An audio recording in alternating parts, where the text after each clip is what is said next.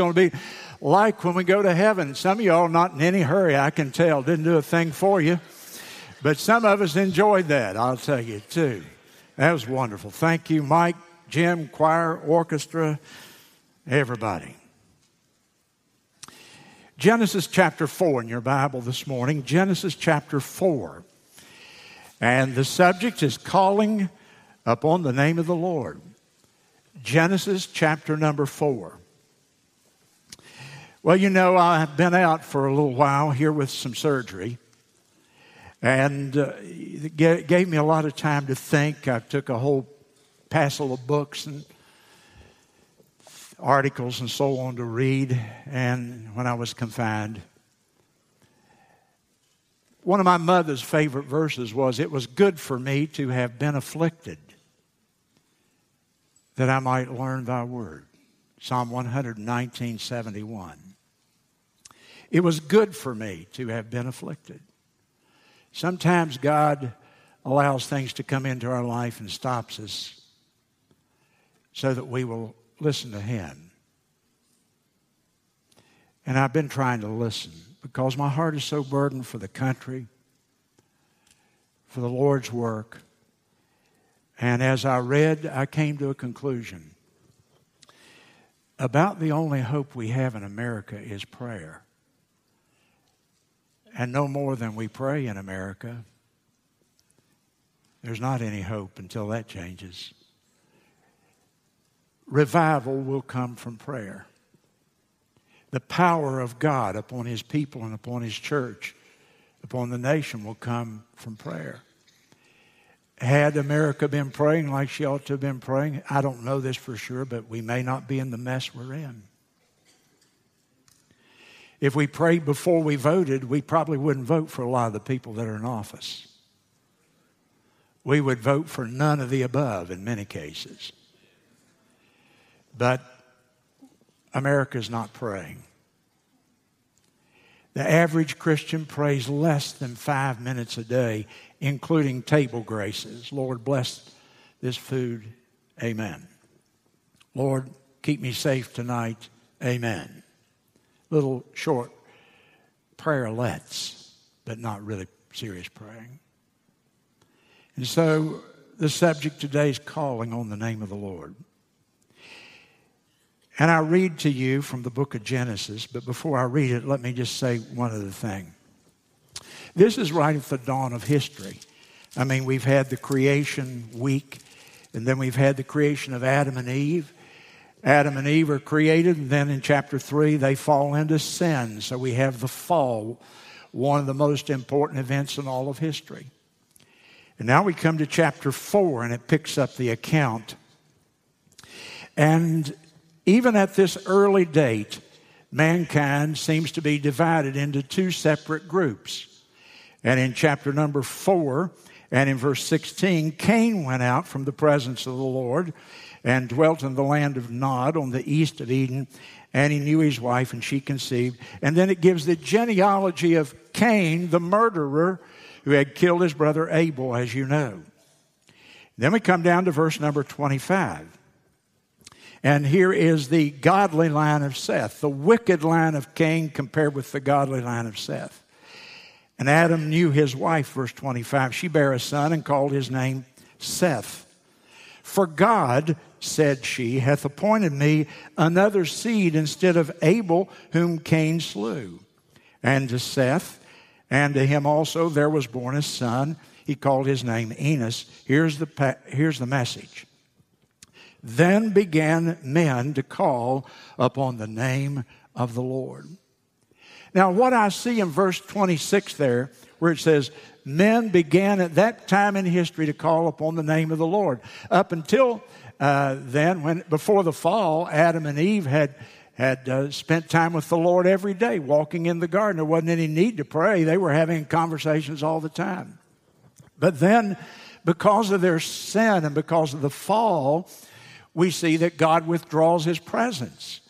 And He's not coming now and visiting with people on an individual basis. And their sins have separated them from Him.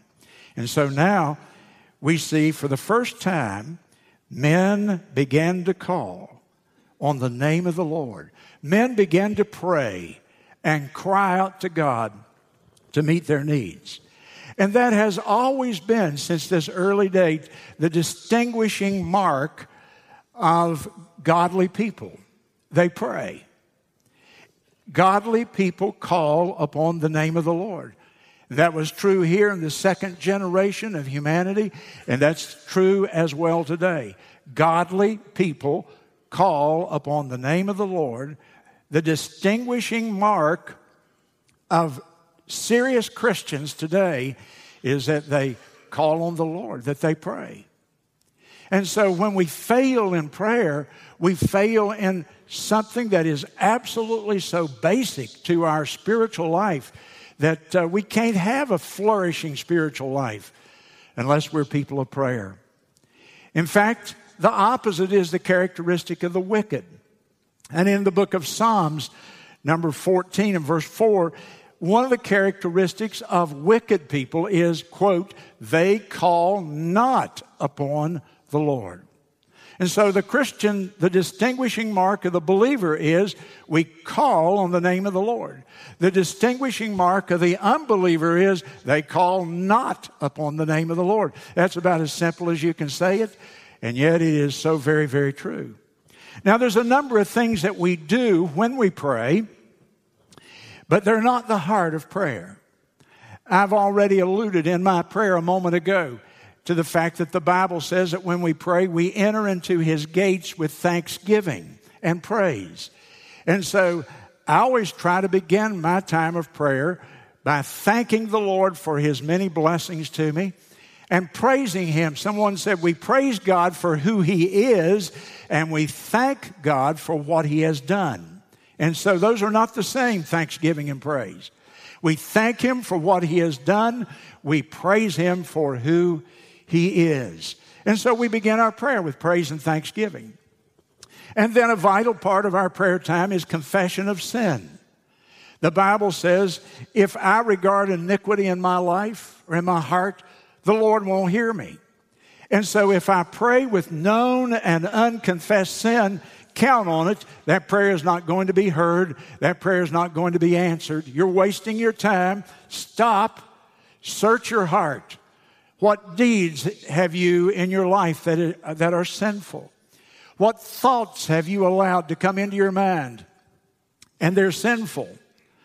What motivations do you have in your life that are wrong, that are sinful before the Lord? And I believe that a great deal of time ought to be spent by God's people in quietness, just praying that the Lord will show me anything in my life that is unpleasing to Him.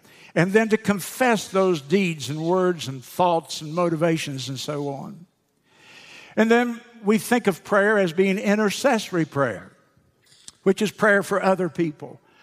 And the great prayer warriors of the past, the people that we read about that prayed 2 or 3 hours, John Wesley, Martin Luther, folks like that, those people prayed intercessory. They were praying constantly for the work, the needs of the churches, the missionaries, the people other than themselves, the needs of people. And if we took this matter of prayer seriously, in this congregation alone, sometimes I just feel overwhelmed with the number of things I need to be praying for. And I honestly can't get my mind around them all. And that's just in one little church somewhere. And so intercessory prayer, meeting the needs of other people. People say, pray for me. And we say, yeah, and then we forget to do it. We don't even do it. We don't even follow through with it. Everybody here could spend an hour a day if we sought to just remember the needs of our brothers and sisters and our family. And oh, my soul, our nation today, the needs. Have you prayed for the families in Chattanooga? Have you prayed for the family that their beautiful daughter was shot down on the wharf in San Francisco this past week and they buried her on Monday? Have you prayed about the state of affairs of the country? Samuel said, God forbid that I should sin against Israel, the nation, in ceasing to pray for my country. And God forbid that I would sin against America by neglecting to pray for my country. And then there's petition, our own needs. and all those things. But though I think those are important and they're biblical, I think we miss it on this matter of prayer because we fail to understand the very, very heart of prayer.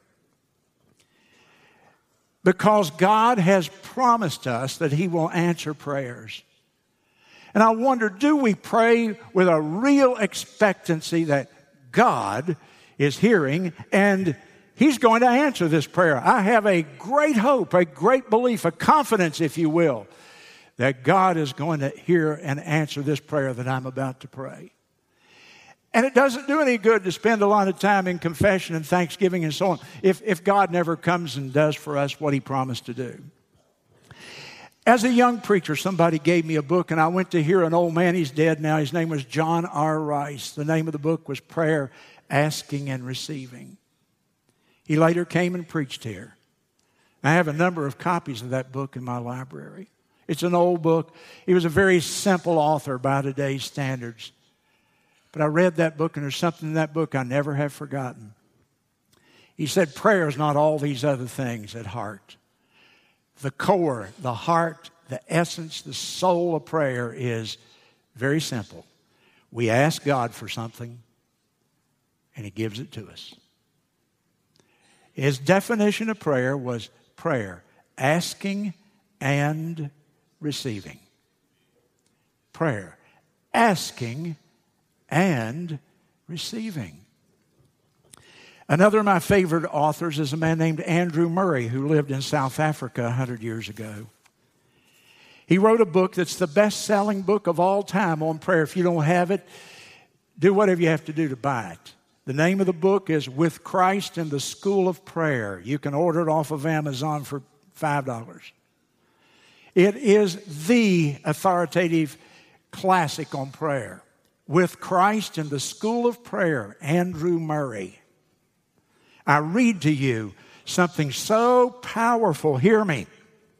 Quote, on a thoughtful comparison of what we mostly find in books or sermons on prayer and the teaching of the Master, there is one great difference. In the books and sermons, we find a great deal about the blessing of prayer as a spiritual exercise, even if there be no answer. And the reason we ought to even be content with just praying and never seeing an answer. That God's fellowship is more important than the gift for which we ask. Though this teaching sounds high and spiritual, we find nothing of it in our Lord's teaching on prayer. Jesus wished us to think of prayer simply as the means to an end. And that the answer to a prayer was the proof that we in our prayer are acceptable to the Father in heaven. End of quote. And I thought about all these modern books, and I got a shelf of books this long on prayer. And almost all of them slant it like this. You need to pray because in prayer, even if God doesn't answer the prayer, He'll change you. You need to pray because you need communion and fellowship with God. Blah, blah, blah, blah, blah. And I read those books and they just turn me off. Maybe I'm not spiritual enough. That doesn't do much for me. But when I read Andrew Murray and John Rice, and when I read Jesus Christ, He says, you pray.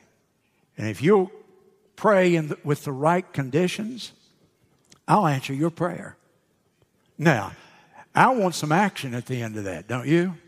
Wouldn't you rather pray with the expectation God's going to hear and answer a prayer than you would just to mouth words and say, oh, I feel close to the Lord, but I can't say that He's really doing anything in my life.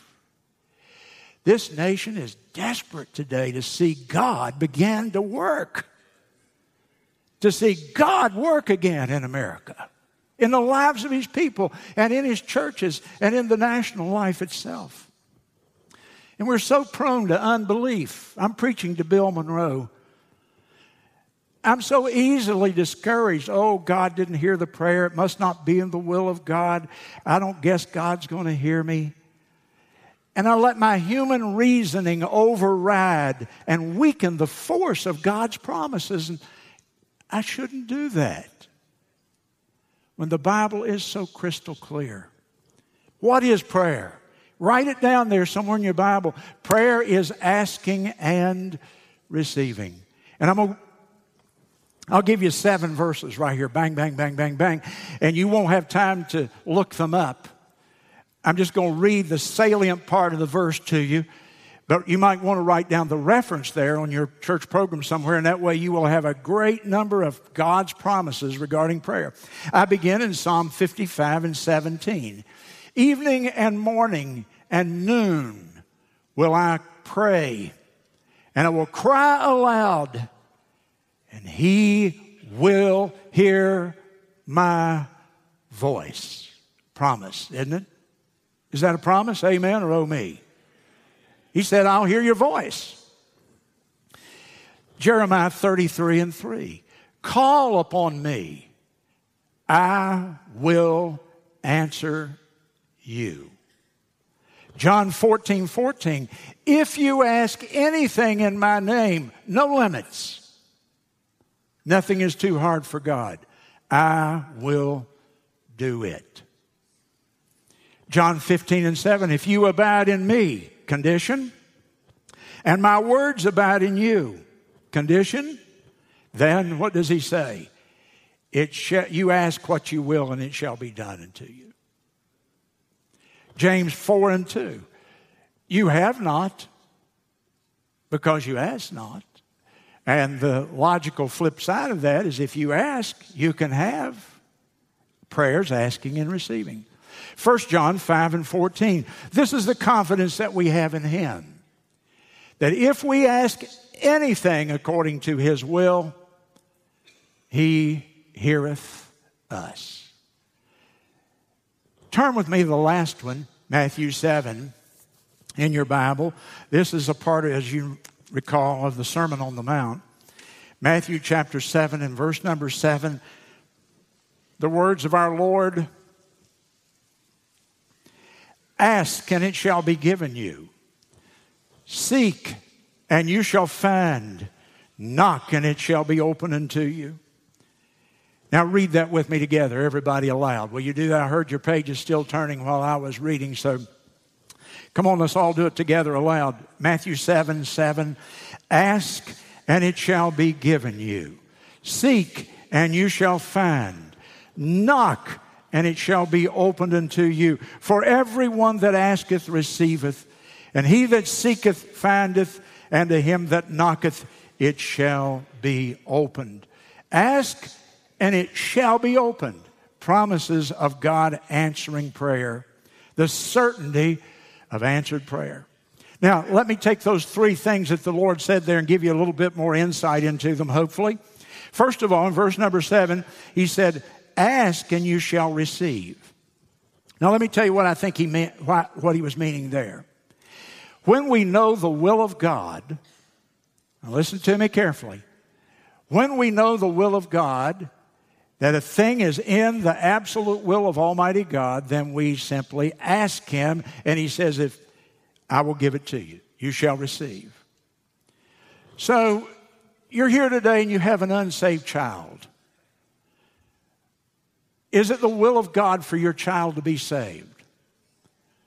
Well, it's His will that none perish, that all come to repentance. We don't believe this stuff that God chose some people to go to heaven and some to go to hell. No. It is God's will. You know that from the Scripture, that child be saved. Now, you pray with that faith. You pray believing that. George Mueller tells the story of praying for a man for over 50 years. And that man never professed to get saved while Mueller was alive. And Mueller died, and the man came to the funeral and went home and got saved. You see, you and I don't know the future. We take our cues from the circumstances around us. And we don't know what prayer that we're praying right now might even be answered long after we're going into eternity. You have a promise that if God said something that is in His will, you ask and you receive, and you continue to pray for that. There's a wonderful promise, Philippians 4:19. My God shall supply all your needs according to his riches in Christ Jesus. Now, we pray that, and much of the time we're praying that, and we're asking for something that's really not a need, it's a want. Lord, I want to buy the biggest house in town so everybody will know how successful I am. Well, I don't think that's in the view here. But I do believe that your needs will be met if you will bring your life into line with the will of God and what I'm going to teach you in the rest of the message. And I believe God will meet your needs. I don't believe he wants his children out here running up and down the street hungry. I believe when that happens, people are not praying or there's some violation of some scriptural principle. And then he says, seek and you shall find. And why did he change it? Just a little bit. But sometimes we don't know the will of God. And so when I don't know the will of God, I pray seeking for the will of God until I find it. And so I continue to pray days, weeks, months, maybe years. But sometime I find the will of God. So I ask and you shall receive things that are absolutely known to be in God's will. Seek and you shall find. We don't know the will of God, but we're seeking, and that's why he used the word seeking there. The Apostle Paul in 2 Corinthians chapter 12, you remember the story. I won't stop and read it. The Apostle Paul said, I have this thing called a thorn in the flesh. Now, I think it was some sort of physical disease because later on he talks about his infirmity. So I'm assuming it was that, but I don't know for sure. But whatever his thorn in the flesh was, it was something that was causing him pain. It was something that he was grappling with. It was constant. And he said, 3 times I besought the Lord that he would hear me. 3 different times. I don't think that he meant that 3 different days he popped down and prayed for 10 minutes. I think he went through maybe 30 days or a period of time when he prayed with all of his heart to God and asked the Lord to remove that thorn in the flesh. Maybe it was over a period of even years he was doing this. And it seemed like heaven was cement. It was shut up. It was hard. God was not listening. And then he said this. Paul said, I prayed these 3 times. But the Bible says that God answers prayer. And he answered that prayer. He just didn't answer it the way Paul wanted it answered. And you and I get this idea we're going to manipulate God and tell him this is what I want, or that's the only answer I accept. Oh no, that won't go. You can't manipulate God in prayer. And Paul said, the Lord spoke to me. He answered me. He said, I'm not going to take that thorn in your flesh away. But Paul, I'm going to give you grace sufficient to bear it. And then he said what?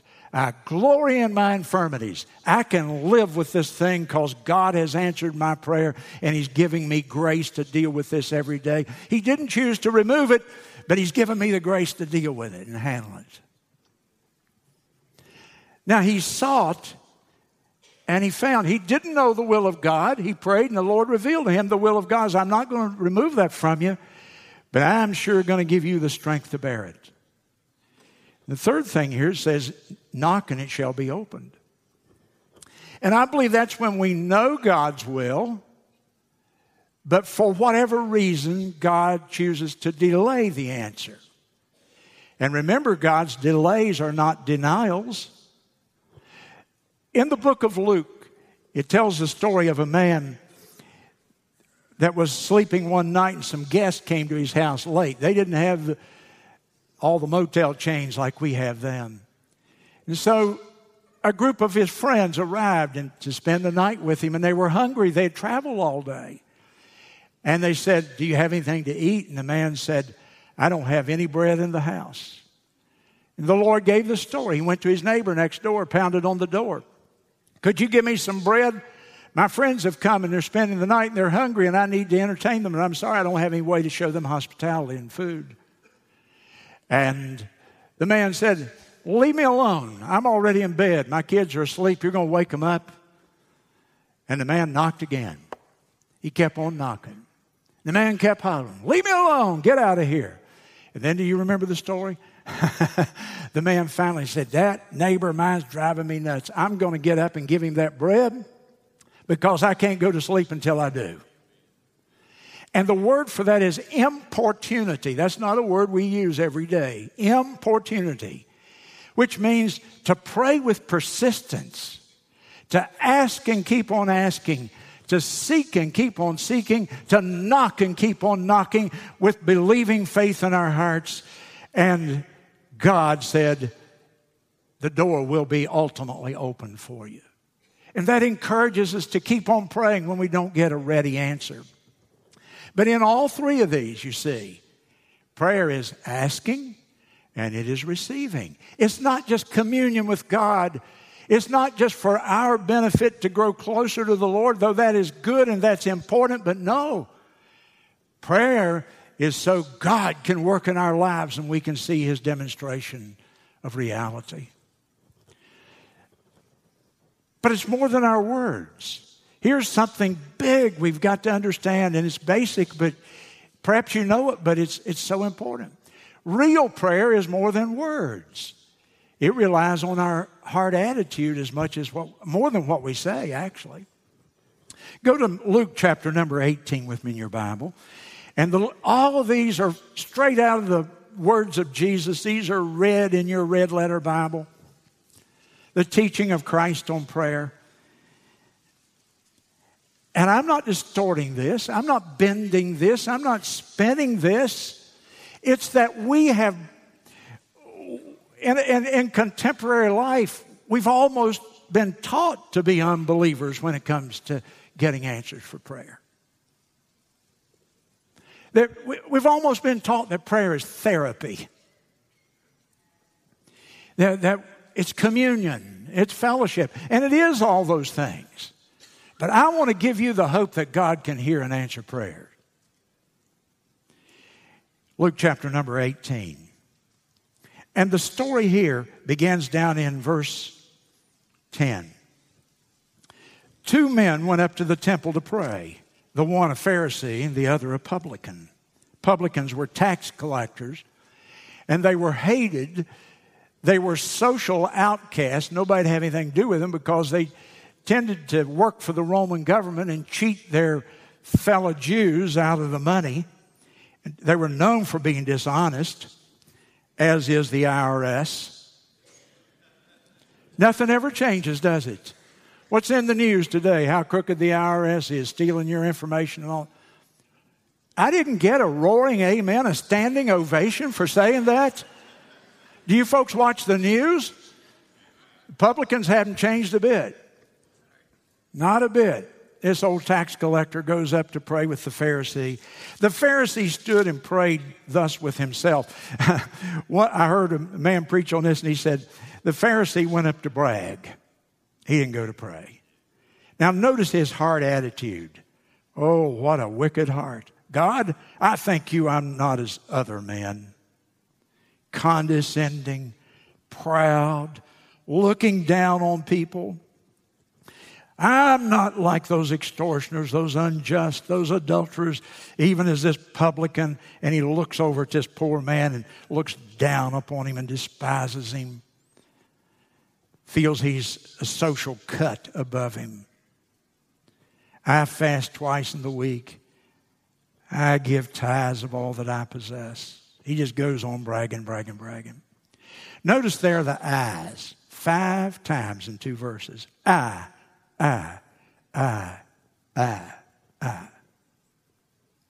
It's all about him. Wrong heart attitude. What does that Pharisee's attitude depict? Pride? Self-righteousness? He's coming on his own merits. I give tithes, I fast. Now look at the other man. This is the heart attitude God wants from us. The publican standing afar off. Didn't even want to approach. He probably respected that Pharisee, looked up to him. He would not so much as lift up his eyes to heaven, but smote upon his breast, which is a Jewish mannerism. God, be merciful to me, a sinner. Very few words, but the right heart. Very few words. We're not heard for our much speaking. It doesn't do any good to speak at all if the heart is not right. It's the heart that prays. A little insight into that word merciful there. He said, God be merciful to me, a sinner. And our English Bible doesn't give the full import of that. The word merciful there actually has the idea of be propitiated unto me. And that's a big term, but here's what he meant.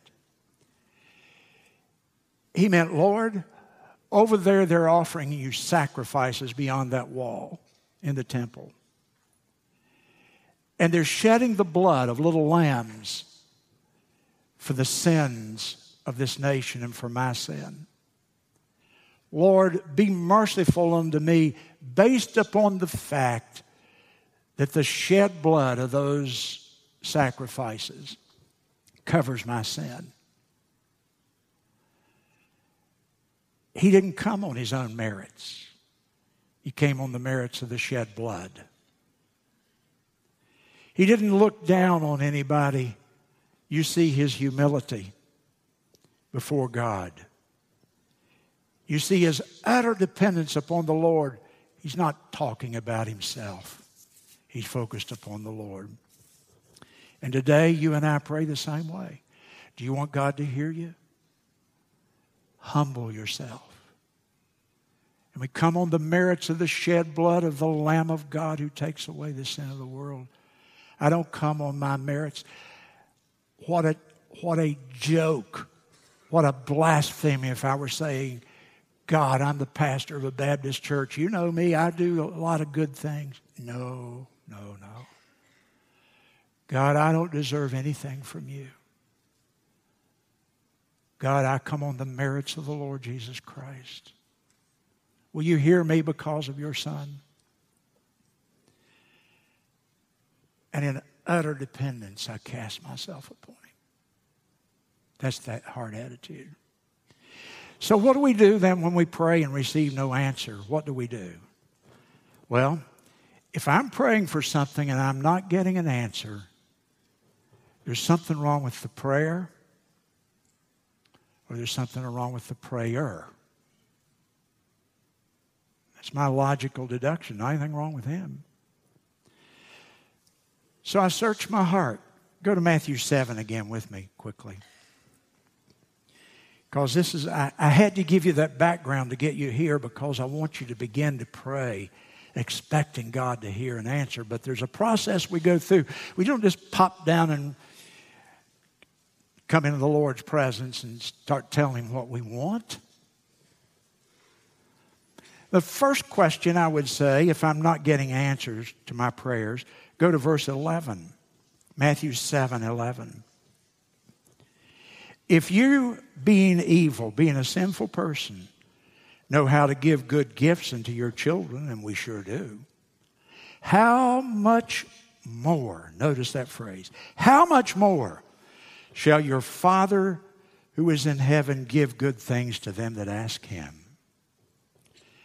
If a sinful father or mother loves that child and will give the best thing they can to that child, how much more would the Heavenly Father give to his children? And so the first question, if I'm not getting my prayers answered, is, am I saved? Am I calling God Father, or is he really Father? Is there that relationship? Is there a born-again father-son relationship? Because I give my children good things. Wouldn't the Almighty Creator, the universe, be willing to do as much for me as I would do for my own child? That's the question Jesus asked, and the answer, of course, is sure. So I check my relationship first. Number two, if I'm saved, is there a sin in my life that I haven't repented of? Because Psalm 66:18, write that down there in your Bible. If I regard iniquity in my heart, if I have these sins in my life, and I'm not doing anything about them, and I'm just going on with them, no matter what they are. Oh, that's a little thing. Oh, the Lord doesn't, I don't know that He always agrees with that. If I regard iniquity, sin in my life, then the Lord will not hear me. And so I think in serious prayer, if we mean to get our prayers answered, we spend a great deal of time heart searching before we start asking. God, show me. Search me, O Lord, Psalm 139, and know my heart and see if there be any wicked thing in me.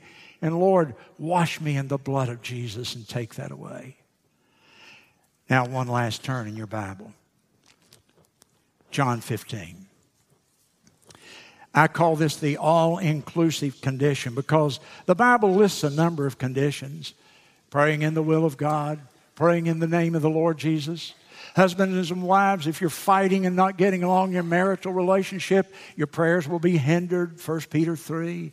It gives all these conditions up and down that we know about, but there's one condition I think covers them all. You don't need to memorize 10 conditions. John 15 and verse number 7. Our Lord said, the night before He died, if you abide in me, and my words abide in you, here's the promise again, you shall ask what you will, and it shall be done unto you. The all-inclusive condition, the one question else that we need to answer. First, am I saved?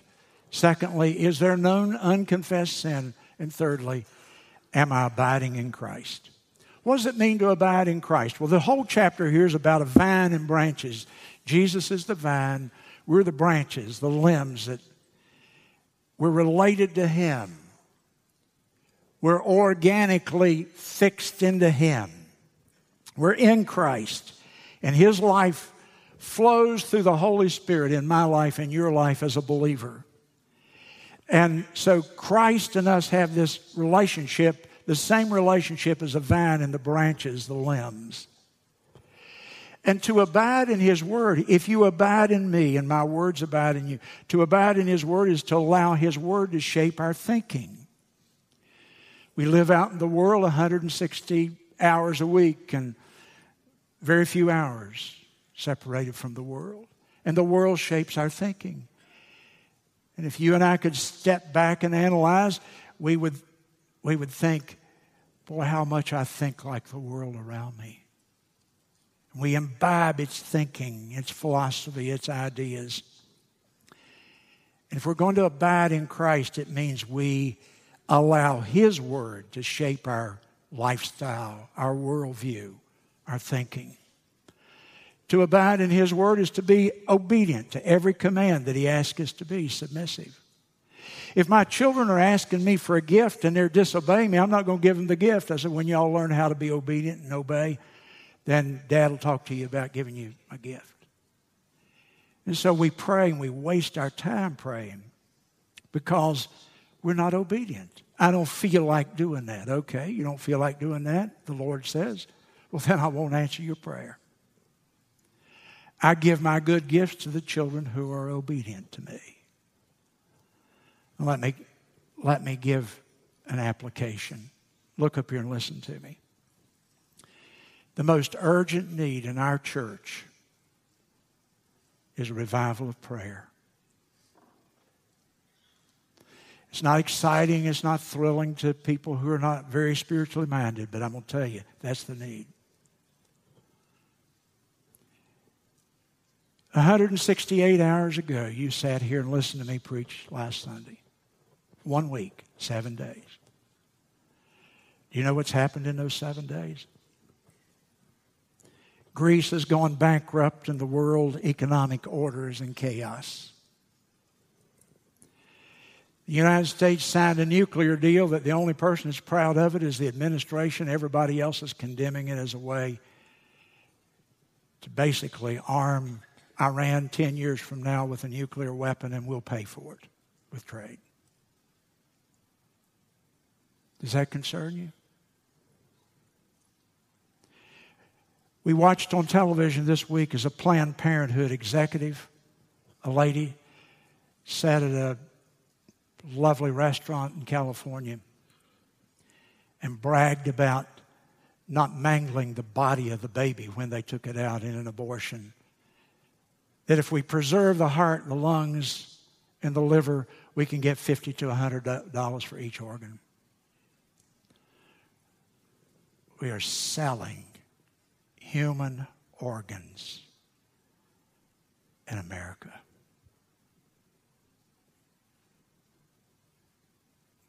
Have you ever read what Hitler and the Nazis did with human organs?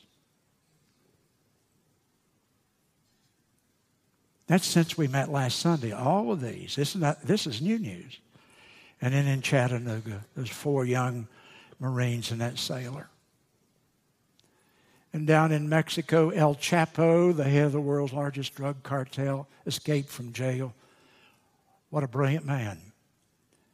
A tunnel a mile long and 3 stories deep, and he's sitting in a jail cell, and it just happens.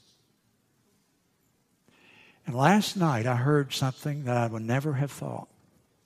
They analyzed that escape and that man, El Chapo, and his gang, his cartel. And then they said, in Chicago, Illinois alone, there are 100,000 members of his cartel already in America. Don't you think it's time to pray, America? Don't you think we need revival, a moral, spiritual cleansing and turning back to God in this country? Or are we going to wait on the other churches to do it? Maybe we ought to strike the first match. And that's the nation, and we can do very little about the nation except pray. But as I told you, my phone rung 3 times this week, and the message came that somebody had cancer. And I look across this congregation, wayward children. Some of you, your heart is so heavy. Your kids have become skeptical of the Christian life, going to college somewhere and just been beat on. I had a wonderful conversation with one of our fine young men this week. He said, I'm going to a Christian college this fall. I got 80 hours already in a secular school. I'm transferring because I'm tired of hearing God bashed every time I walk in the classroom. There are 10 families that sit here regularly that have children who've become homosexuals. 10. It's commonplace. Isn't it time we get serious about our Christian life? Broken marriages, people living together but love is gone. There's depression, loss of hope, despair, lost our joy, lost our peace. Financial problems, job uncertainties, addictions, drugs, alcohol, all the rest. And then there's those private sins that lurk in our hearts, bitterness and lust and envy and covetousness and pride and all those respectable sins because nobody can see them. And there's the need for God's power in this church. And there's our missionaries. 60 some of them are spread across the world that so desperately need us to be interceding for them. Don't you think we need to pray? Do you have a better plan? Propose it. Oh, we need God.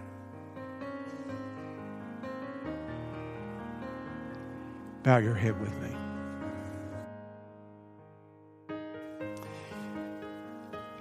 You've just heard the message on prayer, asking and receiving, that God has promised to answer the prayers of His people when we pray and meet His conditions, which I outlined in the message.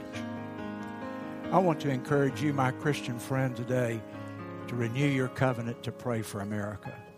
We absolutely must begin to humble ourselves to pray, to repent of our sins, and to turn to God as Christians.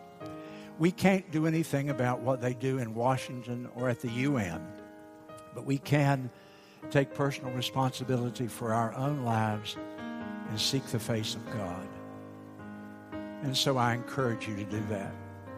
If God touched your heart through this message, you may even want to send us an email or a letter and let us know that you're signing up and making a commitment with the Lord to pray for the nation and to learn to pray in a way you never have at a much deeper level, to spend time with God every day.